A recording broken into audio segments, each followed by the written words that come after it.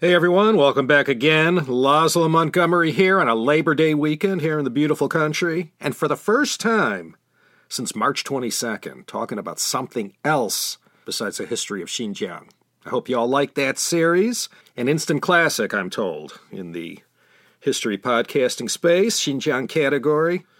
You know, I wanted to cover today's topic for a few reasons. First of all, with some people throughout American society being caught on video, playing fast and loose with the COVID-19 related trash talking about Asian Americans, and some of the physical and verbal assaults against Asians, doesn't matter, American or otherwise, that we see on YouTube, TikTok, and other social media, scrolling through our phones. Well, that was one reason why I felt that this was a timely topic, the story of what happened to Vincent Chin.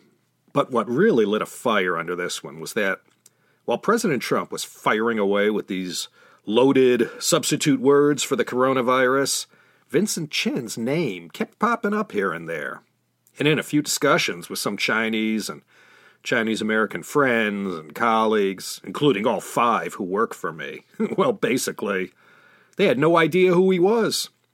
One of my friends that I spoke to was a member of one of the more well-known Chinese-American organizations. And I guess also a third reason, according to the statistics provided to me by my longtime and wonderful IAB-compliant podcast host, Libsyn, well, more than half of you are listening to this CHP episode somewhere outside of the USA. Perhaps your own country has its own Vincent Chin story. Well, this is ours. I remember the Vincent Chin case vividly. He was about my age, 4 years older, and when he was killed, I was 1 year out of college. My history and Chinese language degrees, and I was living out in L.A., self-studying Chinese by reading the International Daily News, the Guoji日报, one of the local Chinese language papers in L.A., that I subscribed to and read every day to bone up on my character recognition. And this Vincent Chin case was a real big deal right at that time when I was reading that paper. His case was front page news every day. And as a result of this multi-layered tragedy that played out, it ended up galvanizing Asian American communities in 50 states to join together to make their voices heard the good old-fashioned way, envisioned by the founders of the American nation, through peaceful protest and to petition the U.S. government for a redress of grievances. This story of Vincent Chin went down in the summer of 1982, in June. Ebony and Ivory, Macca and Stevie Wonder, and that was the top song in the U.S. at the time. A few years earlier, in 1979, following the Iranian Revolution, the whole global oil supply chain was thrown into disarray, and the crisis was further exacerbated by goofs made by American energy regulators. Even me, your humble narrator, I too, personally queued up in those ridiculous gas lines in solidarity with my fellow panic buyers to fill up my tank or get whatever the quota of petrol was. This whole thing cost Jimmy Carter a second term. Reagan inherited this mess, and it dragged on for years. And tough economic times hit the USA. And the bad guy in all this was Japan. All throughout the 80s, one after the other, there were these angry and scary books published by experts and scholars warning of death by Japan, a nation that doesn't play by the rules. And the hysteria culminated later on in Michael Crichton's 1992 novel Rising Sun and the movie starring Sean Connery, Wesley Snipes, and one of my cinema heroes, Harvey Keitel.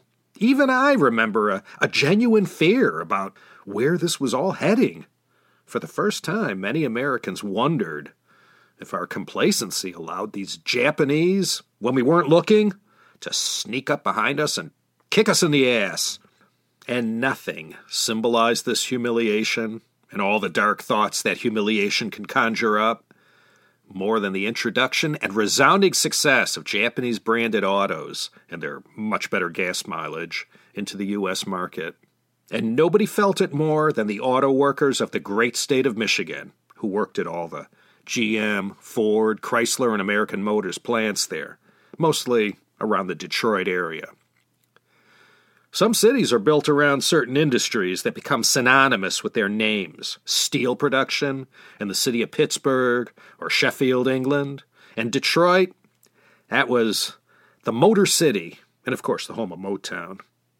You had to know about Detroit in the 1940s, 50s, 60s, and 70s in order to fully appreciate the magnitude of its sudden and degrading demise beginning in 1979, in full view of the whole world. With gas prices the way they were, that was all the incentive American consumers needed to look for economy over ostentatiousness. Even me, after so many decades, I can still recall the outrage, the sheer vilification of Japan, and the news stories of angry Americans not enjoying munching on all that humble pie one bit, shaking their fist in the direction of Tokyo, thinking about all we had done for them since 1945, and now they embarrass us like this? Oh, it was an angry time, reminiscent of today in some ways, though not with Japan. There was quite a bit of outrage felt, but nowhere were Japanese more despised than in Detroit. What their success had meant to this city was profound. It completely changed it, mostly in the form of auto plant closures due to drops in sales. In June of 1982, this city, once known as the Paris of the Midwest, well, they were hurting with 17% unemployment. Americans who felt strongly about the matter vented in all kinds of ugly ways, but the bitter truth was, we had begun to feel too entitled, and we let our guard down. And in the 1980s, we had to get up off the ground and go out and make America great again. Vincent Chin, Chen Guoren, he was born in southern Guangdong and was adopted from an orphanage at age 6 by his parents, David and Lily Chin, who at that time were living in the Detroit area. The Chinese character for their surname was the Mandarin Chen. David Chin had served in the U.S. military in China and ended up emigrating to the U.S. after the war. Vincent came along in 1961, and the Chin family remained in Detroit, and that's where Vincent was raised and spent his whole life. Less than a half-hour drive from the headquarters at GM and Ford. His mother worked in a laundry, and his father worked at a restaurant, which I believe he owned. In other words, a pretty typical Guangdong Chinese post-war first-generation urban American family. I believe Lily was working at some brush factory in Detroit when Vincent was growing up. Lily Chin, well, what is there to say? She was a real Mengmu, a Chinese term to describe a mother who, like Mengzi's mom, whatever she did it for her son. They didn't have a lot of money, but she did the best for her son. After a pretty normal 1960s, 1970s American upbringing, Vincent went to a trade school and became a draftsman. His sweetheart from the neighborhood was named Vicky Wong, and they were all set to get married on June 28th, 1982. And to celebrate the occasion, Vincent and 5 or 6 of his closest friends decided to have a bachelor party. And the thinking was to descend on some good old-fashioned proletarian topless bar in the neighborhood and have themselves a Saturday night. And give Vincent a good send-off. The date was June 19th, 1982. Paul had just turned 40 the day before. Vincent Chin was 27. And as he was getting ready to go that night, his mother, Lily Chin, warned him not to stay out too late, and, he was getting married soon, and he shouldn't be going to these places anymore. He assured his mother. This was the last time going to one of these bars. The venue Vincent and his friends ended up at was called the Fancy Pants Club, located on Woodward Avenue in Highland Park, a district of Detroit. Vincent used to live around there. The sign above the entrance touted a promising message, all-nude sexy show, come and see. Well, Vincent and his friends went in and sat down near the stage, and like people do with these kind of joints, they all got nice and liquored up, and the dancers would come over and shake it a few times for tips. And after a while, a couple men entered the club. One was a Chrysler plant supervisor named Ronald Ebens, and the other was his stepson, Michael Nitz. They sat down near Vincent's table and started to join in the atmosphere. For this demographic, in this neighborhood, these kinds of strip clubs and topless bars were very common places to retire to after putting in your 8-hour shift at the auto plant. If you were management, maybe you went to a country club or more upscale kind of joint. But if you were rank and file and punched a clock, these were the places. Detroit had a ton of them. And a quick drive across the Detroit River over in Windsor, Canada, they had a whole other thing going on. Well, Ronald Ebens, I guess you could say up to this moment on June 19th, 1982, the evening that his life went off the rails, well, he was good people. No stranger to the occasional barroom brawl, maybe a little strong-minded or opinionated. People might have been a little reserved around him or watched what they said, but certainly he wasn't what you'd call a killer. His recently laid-off stepson, too, Michael Nitz, pretty normal Detroit peoples. But Vincent Chin and Ronald Ebens' lives collided suddenly after Vincent had just finished a lap dance with some girl, and I don't know, he said something, maybe in jest, who knows, that in so many words inferred that this dancer wasn't so good at her job. And Ronald Ebens, who was close by, well, he said something. Maybe also in jest, inebriated men doing their trash talk, beating their chests. The essence of what Ebens had said was that Vincent didn't know what he was talking about. The F word was used somewhere in the back and forth, which in these situations always throws another log in the fire. What else? What else was muttered, quietly, but just loud enough to be heard, or something said but not vocalized, or inferred with body language, who knows? Whatever it was or wasn't, Vincent knew it when he heard it, or thought he knew what it was. And despite his friends trying to cool him down, he got up and approached Ron Ebens at his table. More angry words were exchanged, and out of nowhere, Vincent smacked him. Boom! Ebens would later call it a sucker punch when he wasn't looking or expecting it. Well, this predictably led to a melee in front of the stage, and in the heat of the moment, Michael Nitz got hit with a chair and was all bloodied, and the whole thing was broken up just as fast as it began. And let me just say, it's not like this kind of thing didn't happen all the time in bars across the entirety of the U.S. of A. Nobody got it on tape, but supposedly Ron Ebens made some remark about Asians or Japanese being these MFs who were taking away all their jobs, and all this unemployment was due to them. Americans yelled these same accusations back in the 1870s about Chinese. Now, 100 years later, they were saying the same thing about the Japanese, or just Asian Americans in general. Maybe a racist comment was made, maybe not. Witnesses said they heard it loud and clear. Certainly, later on in the night, after things had taken a violent turn, Ebens let loose with more than a few ethnic slurs. After the violence had subsided and everyone went back to their corners, Vincent and his friends gathered their stuff and left. One of them came back into the Fancy Pants Club and went to Ron Ebens' table and tried to do some diplomacy, apologize and whatnot, and explain the situation. But the heat was turned up way too high still. So he went back outside the Fancy Pants to meet up with Vincent and the group. And when Ronald Ebens and Michael Nitz decided they had had enough, they got up and left too and went to their car. Vincent and his friends were still in the parking lot, and a couple of drunk men, hell-bent on putting each other in their respective places, they went at it. Vincent asked him if he wanted to finish this fight right here and now. Ron Ebens went to his car, opened the trunk, and took out a baseball bat.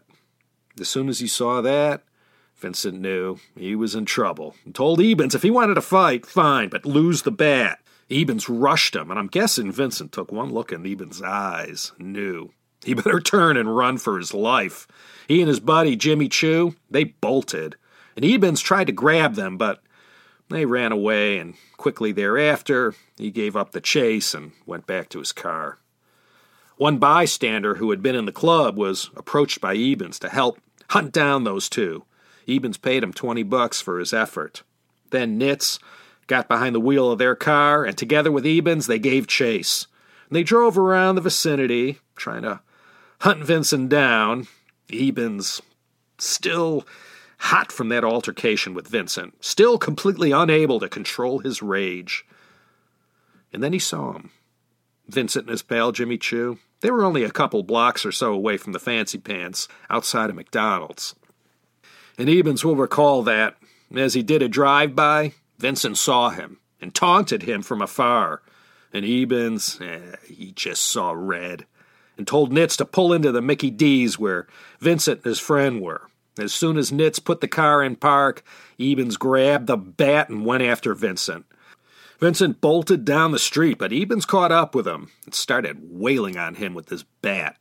And even after Vincent had crawled out into the middle of the street and was beaten unconscious, Ebens still kept hitting him with that bat. An off-duty cop saw the whole thing, had to draw his gun to disarm Ebens. And Vincent, well, he wasn't dead yet, but he may as well have been. A strapping man of middle age, swinging a Jackie Robinson Louisville slugger with the full force of an enraged human being. He knew what he was doing.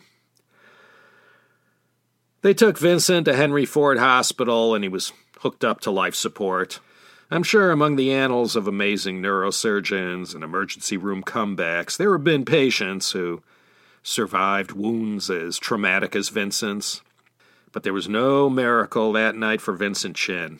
After 4 days of agony, Lily Chin, whose husband David had just passed away 6 months earlier, she had to resign herself to the unthinkable. Vincent was taken off of life support and passed away on June 24th, 1982. His funeral was held on June 28th, the day he and Vicky were supposed to have been married. So you can imagine the magnitude of this tragedy. Think of Lily Chin, 6 months a widow, and now she loses her only son, her only child. Well, it was pretty cut and dried. Ronald Ebens knew he was going to have to do a long, hard stretch for this. Plenty of witnesses, including an off-duty cop, the blood of Vincent Chin on the weapon he was holding. No matter one's true intentions or state of mind at the time, this was going to be a tough one to prove innocence. Well, as far as what ended up happening to Ronald Ebens, who beat Vincent to death with that Louisville slugger, and Michael Nitz, who held Vincent down, well, I'm not going to get into it, but the American legal system, great as it is, sometimes isn't such a thing of beauty in the manner in which it operates in real life. A plea bargain agreement was reached between the attorneys, which whittled the charges down from second-degree murder to manslaughter, the unlawful killing of a human being without malice aforethought. When this whole thing started, Ronald Ebens hadn't meant to kill Vincent. Things happen, everything should have been taken into perspective. Ron and Michael, they pled guilty to manslaughter. Did they have the intent to kill Vincent? Well, I guess you could say they did try and hunt Vincent down with the intent to do him harm. Not kill him, perhaps, but some kind of harm, or just intimidate him if they could, and teach him a lesson, the way some people feel duty-bound to do in order to assuage their anger or avenge some wrong committed against them. Anyway, the charges were manslaughter, and Ebens and Nitz appeared before Judge Charles Kaufman of the Wayne County Circuit Court. And they were looking at 15 years in prison, and that's what the Asian community and other supporters of Vincent Chin were expecting. All things considered, that is. It wasn't like the JFK assassination with so many unanswered questions, no grassy knolls. This one was conveniently an open and shut case.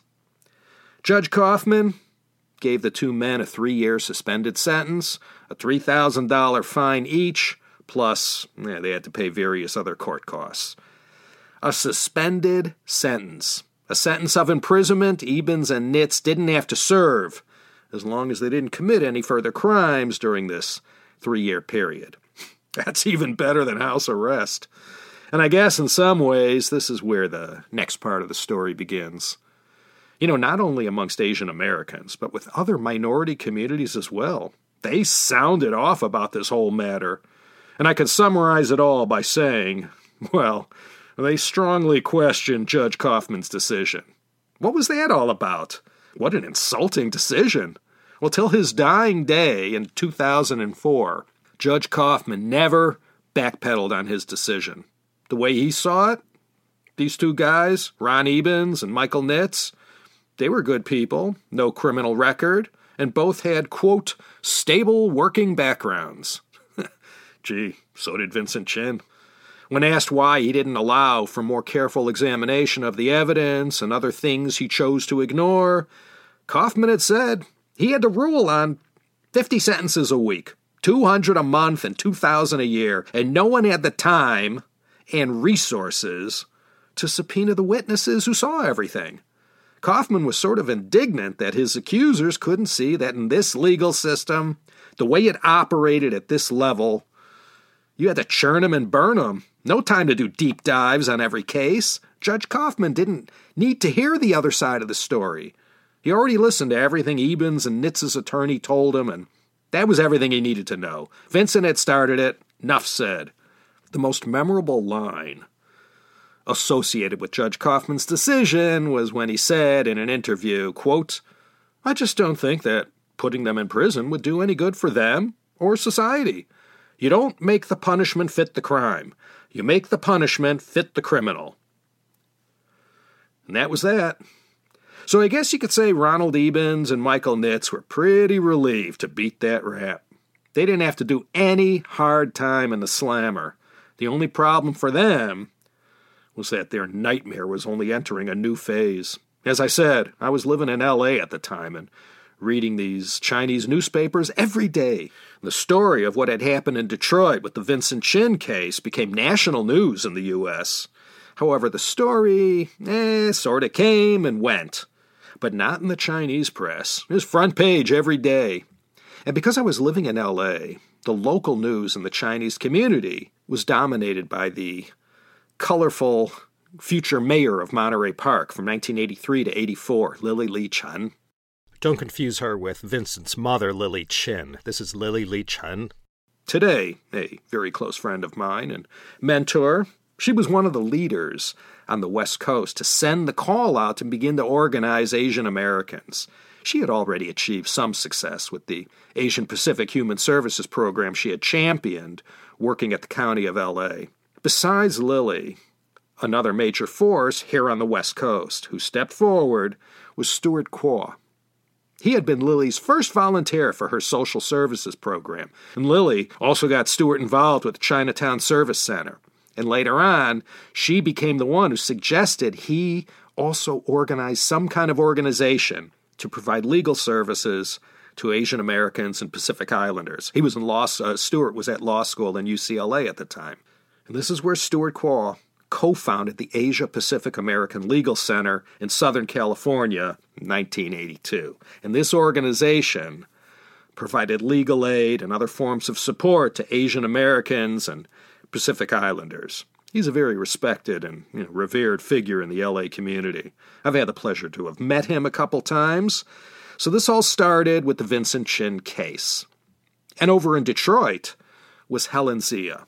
Well, she wasn't from there. She was from Jersey, but that's where she was living in 1982, working as a journalist. She and fellow organizer and activist Liza Chan helped the bereaved and befuddled Lily Chin in her long quest for justice.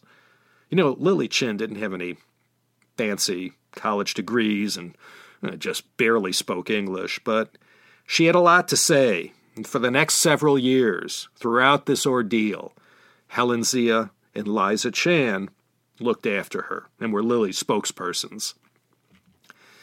Well, U.S. Bill of Rights, Fifth Amendment, you know how it goes. No person shall be subject for the same offense or twice be put in jeopardy of life or limb. No matter what, Ronald Ebens and Michael Nitz, they were off the hook. They couldn't be tried again for the killing of Vincent Chin. But if they could get someone in the United States Department of Justice to take a look at this, if the evidence was there, these two guys could be charged in a federal court for a civil rights violation. Well, I don't want to say that prior to Vincent Chin's killing, there were no pan-Asian American organizations in the U.S., but following Judge Kaufman's decision, that really was the moment where Asian Americans, not just Chinese, who were mainly carrying the standard in this battle, they all learned the importance of coalition building and joining their numbers so that they could collectively engage the American political process. My friend Lily Lee Chen, who at the time had just become the first Chinese-American woman to lead a city as mayor, well, she was a major proponent of building bridges with all communities, not just amongst Asian Americans. Following Vincent Chin's death and subsequent trial, Asian Americans in the early 1980s were energized and ready to stand up and stop trying to lay low and not rock the boat. Many, for the first time, woke up to a new political consciousness. This was a pretty cut-and-dried case of manslaughter. Some would say murder, but clearly at least manslaughter. But as far as a racially motivated case, that wasn't so evident. Maybe was, maybe wasn't. I guess it all depends how you felt about it. Following Kaufman's decision, community leaders in both Detroit and in other cities started protesting, demonstrating, and writing their representatives in government, demanding justice for Vincent Chin. On March 30th, 1983, American Citizens for Justice was formed in Detroit, and they led the fight to demand a retrial. This coalition of Asian Americans crossed their ethnic boundaries and shared resources, energy, and determination not to go quietly and accept what had just happened in Judge Charles Kaufman's courtroom. I know it's kind of shocking and uncomfortable for many to see the divisions in our American society today. All throughout 1983, the matter of race was also being argued, as it related to the Vincent Chin case. There were demonstrators and exhibitions of peaceful public outrage, and Ron Ebens and Michael Nitz and their families, they were carried away with the stormy aftermath of their good fortune following Judge Kaufman's decision. Their lives were essentially ruined. It's not like the whole community stood with the Asian American civil rights protesters. Ron Ebens had plenty of supporters. There were plenty of locals who saw nothing wrong in the Kaufman decision. And they were more than happy to hit the streets and launch their own counter-protests. You can bet some of the talk that got passed around that was used to smear the protesters, their intentions, motives, and whatnot, was laced with plenty of well-worn inferences to their Asian ethnic origins. Needless to say, society was quite divided, with some places being more divided than others, and as far as Asian Americans, at this time in U.S. history, in Detroit, as I said, emotions ran hot. And it didn't matter that Vincent wasn't Japanese and that he had nothing to do with Michael Nitz losing his job or any other Detroit auto worker. The way more than a few angry unemployed workers saw it, Vincent was just a symbol for all Asians. So Vincent's case went from being about a drunken brawl gone awry to a civil rights case, now getting national exposure on the evening news. Organizers from coast to coast reached out to the media and gave this moment maximum coverage. Helen Zia was behind a microphone constantly in her role as the chief spokesperson of the movement. To Ebens and Nitz, she was their worst antagonizer.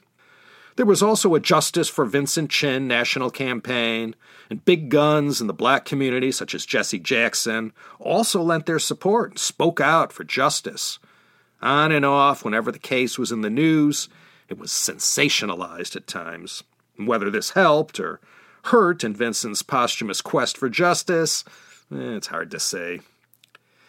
Well, 1984, the case went to federal court. Ebens and Nitz's attorneys had strongly argued that this case had nothing to do with civil rights or racism or anything like that. And Ebens and Nitz were not racist, and everyone who knew them would attest to that. Vincent had the dubious honor to become the first Asian American whose case was prosecuted under the 1964 Civil Rights Act, signed under LBJ. Ebens and Nitz faced charges of conspiracy to violate the civil rights of Vincent Chin.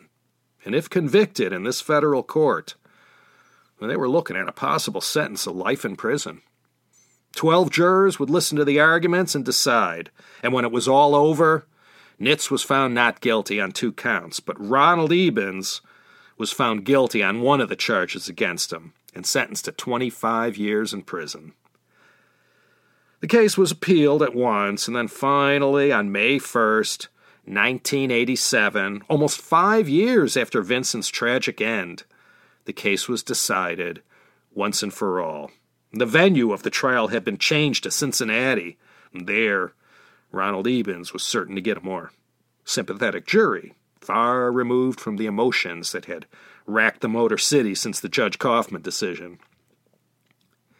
And the federal appellate court, in the end, found Ebens not guilty. Their decision had been that this was not a racially motivated crime. Well, Ronald Ebens finally beat this rap. The courts had spoken. There were no other avenues open to prosecute him for this crime. On March 23, 1987, a civil suit brought against Ebens and Nitz was settled out of court. Nitz had to pay Lily Chin $50,000 in $30 weekly installments over 10 years. The judgment against Ebens was understandably a little bit more stiff.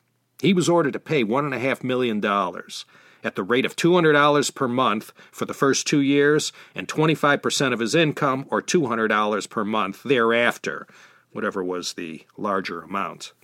Well, Ebens made some payments, but he fell behind as the whirlwind he was caught up in had led him from one low-paying job to the next, losing his happy family life, and finally moving to Nevada, where he had a better chance of hiding behind the law to protect his assets, which were meager indeed. Helen Zia continued to stand by Lily Chin's side and did not allow Ebens to seek relief from the courts to try and escape from his legal and financial predicament. The amount he owes now is something like over $8 million of principal and interest. In a June 2012 telephone interview, something Ebens rarely ever did, he said about the Vincent Chin case that it was, quote, the only wrong thing he had ever done in his life, end quote. He never had to serve a prison sentence for what he did to Vincent Chin, but Ronald Ebens ended up paying for his mistake in other ways. Like I said, this isn't just a story about Vincent Chin being denied justice. It's also about the organized political awakening that happened amongst Asian Americans. What happened to Vincent Chin became a rallying cry whenever Asian Americans were wrongly accused or were victimized by the American judicial system. I don't know how many organizations there are today that have sprung up coast to coast, but there's a lot. And I've met members from a few of them over the years. And another consequence of Vincent's case was that what followed throughout the 1980s and into the 1990s was more federal protections and services to Asian Americans and legally recognizing them as a minority. Here in Los Angeles, Stuart Kuo's Asian Americans Advancing Justice continues to advocate for all Asian Americans, Native Hawaiians, and Pacific Islanders. Helen Zia has written many great books and has spoken to so many public forums and created so much awareness, about this case and other issues, related to other topics. I saw her a few years ago in D.C. at a United Chinese Americans conference. Great speaker. I'll have links to several resources in the show notes.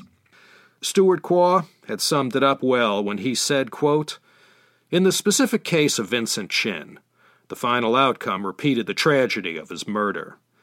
But the case and the intense mobilizing it precipitated set in motion forces that have been gathering in strength every year since then. End quote.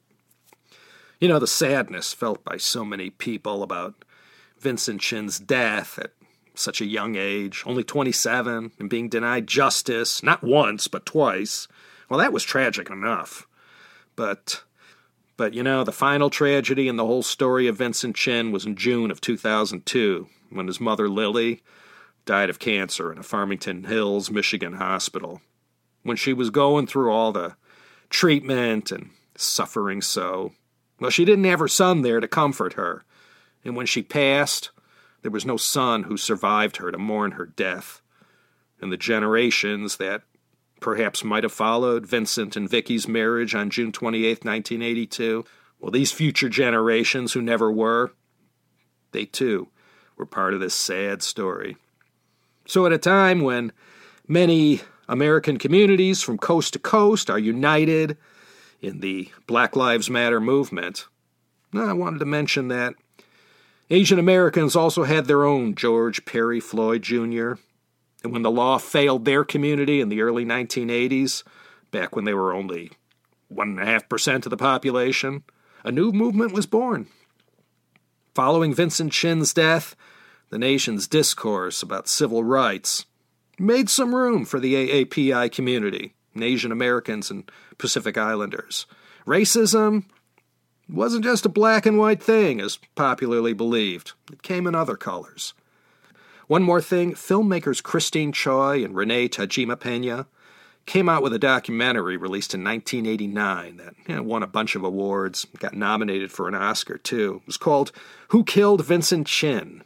You could see it or rent it at all kinds of online streaming services. I think there's one or two floating around YouTube. All right, let's close up shop for now. A little morsel of Chinese-American history for you. I like to do this from time to time. May I make one more appeal? If you'd like to support me in my humble efforts to get all this good stuff out there to the whole English-speaking world, how about going to patreon.com/China History Podcast and signing up for less than the price of a double-double at In-N-Out? Just the burger, not the combo. You can help me to keep this effort of mine going. You don't like Patreon? I also keep a begging bowl 24/7 at paypal.me/China History Podcast. All links at the show notes at teacup.media. Okay, enough of this panhandling. Laszlo Montgomery here, signing off once again from the city of Los Angeles, here in the Golden State. Hoping you'll join me next time for another exciting episode of the China History Podcast.